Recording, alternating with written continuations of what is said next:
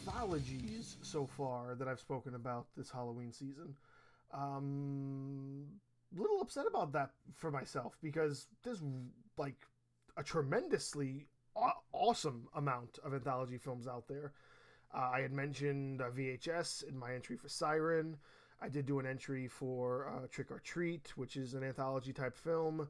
And it's just like horror is the genre for anthologies. I don't think I really see many anthology type films told outside of the horror genre. So it's odd for me to have not really spoken about any this year, especially with the fact that I've watched two so far this season. You know, I've said numerous times that I always go back to things that are tried and true, and one of them is this Tales from the Dark Side.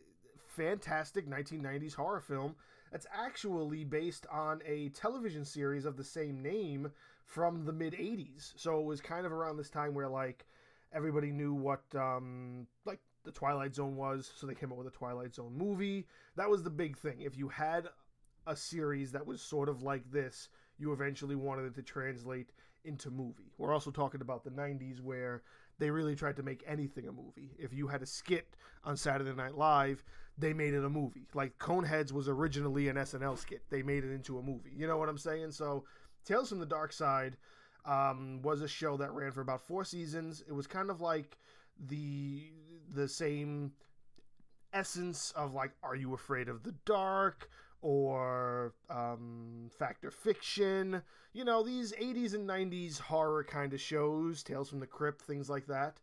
But I believe this was a little bit more drawn back because I think it was on like a regular network television show, so it couldn't be as gory or as had to be a little bit PG is what I'm trying to say. So like it was on like CBS and stuff, so they really couldn't go full throttle. But then they came out with the film, and the film went all out, and they did kind of a lot of what they really wanted to do. This also has a small like comedy genre attached to it because it does have a few comedy elements. Simply because it is still based on a CBS show that probably had a lot of comedy attached to it as well. But it is a grouping of really good stories. You know, it intros on this like suburban styled housewife in this big mansion who has this little boy locked up in a cage. He's reading stories out of a book titled Tales from the Dark Side. And what he's doing is he's prolonging this woman trying to cook him and eat him by reading her stories from the book. And he reads her 3 stories. The first story is called Lot 249. Lot 249 is a story that stars, which, again, by the way, this is 90s. So you're talking, this is young premier actors that are in this film. Christian Slater, Steve Buscemi, Julianne Moore, Deborah Harry, James Remar, William Hickey. Like, this has a lot of 90s people that we all know and people that grew to be really big actors moving forward. And I'm not going to say this was like their movie that brought them into the limelight. I'm just saying, like, this was a film that had some big name actors in it for that point in time. So Lot 249 stars Steve Buscemi, Christian Slater, Julianne Moore. Steve Buscemi plays this college student who is in lines with this other guy to get this grant. This other guy is friends with the Christian Slater character. Christian Slater's character learns that his friend cheated to win the grant, and Steve Buscemi was jealous because Steve Buscemi actually does the work. You know, this is college level stuff. They're trying to get money so they can push for grants for things they want to do and, you know, stay in college and make names for themselves. He's kind of just cheating his way through while Steve Buscemi is actually doing the work. And Lot 249 is this special antique that he gets shipped in that turns out to be this mummy. And this mummy has this scroll that allows him to control it to do the things he wants. And what he wants is revenge on the people that he knows has wronged him. So he sends it after the best friend of Christian Slater, and he also sends it after his sister, who's dating this best friend, played by Julianne Moore, and he murders the 2 of them. Well, Steve Buscemi doesn't. The mummy that's being controlled by Steve Buscemi murders his 2 friends. Christian Slater learns this, kidnaps Steve Buscemi, and is like, show me how you control it. And he kind of dismantles the mummy, takes the scroll, burns the scroll, and says, "This is never going to happen again, and I never want to see you in this building again. You know, I can't prove that it was you, and no one's going to believe me, but, you know, I'm going to make sure you can never do it again, and you got to leave."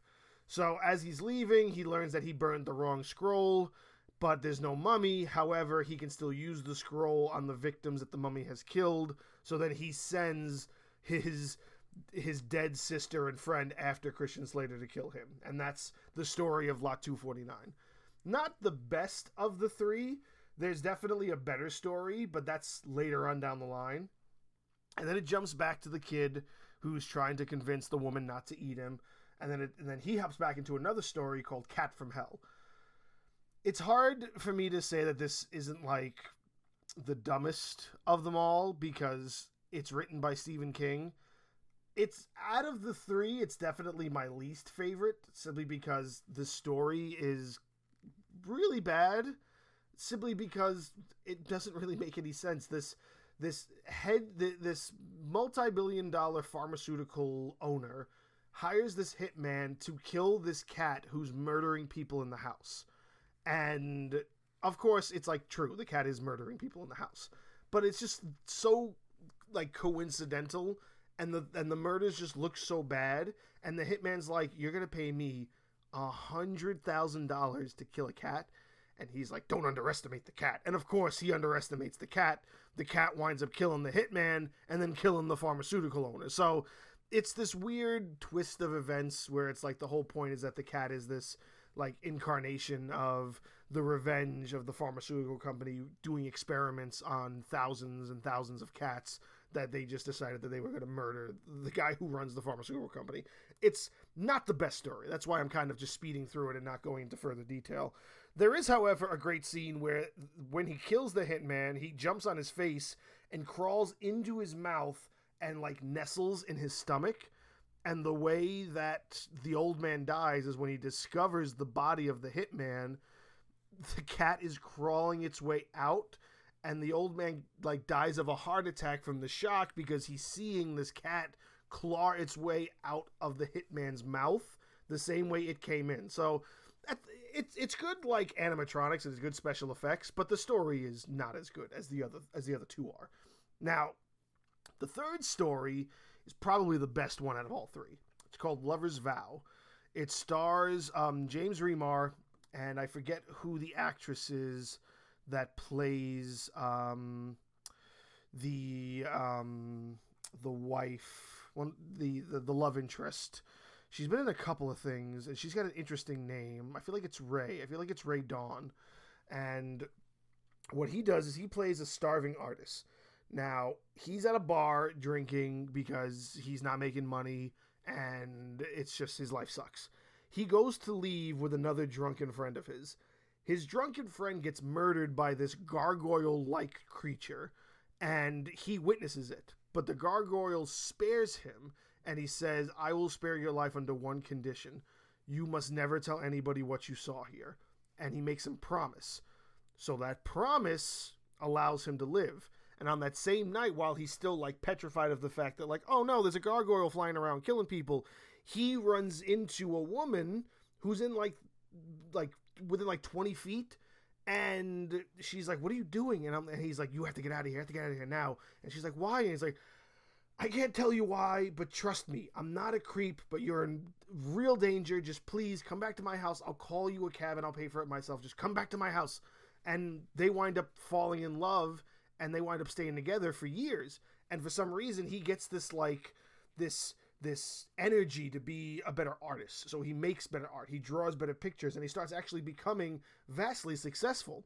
While becoming successful, he falls in love with this girl, marries her, they start a family, they have kids, and it does a time jump where it's 10 years down the line. He's an extremely successful artist. He's got his agent who's a lot happier with him now, who's like helping him with like family stuff now and whatnot. Like, he's got a really good life. And he tries to give this gift to his wife, and his wife's like, "You really can't give me anything that I don't already have." And he's like, "Well, I can give you something." And he shows her I think it's an image or it's a statue of the creature that he made the night he saw it. And she's like, what's this? And he's like, well, I never told you what happened the night we met 10 years ago, and this is what happened. And he explains to her the gargoyle, the death, and all that stuff. And she kind of just stares at him and she screams, "You promised you'd never tell!" And then she starts transforming into the gargoyle.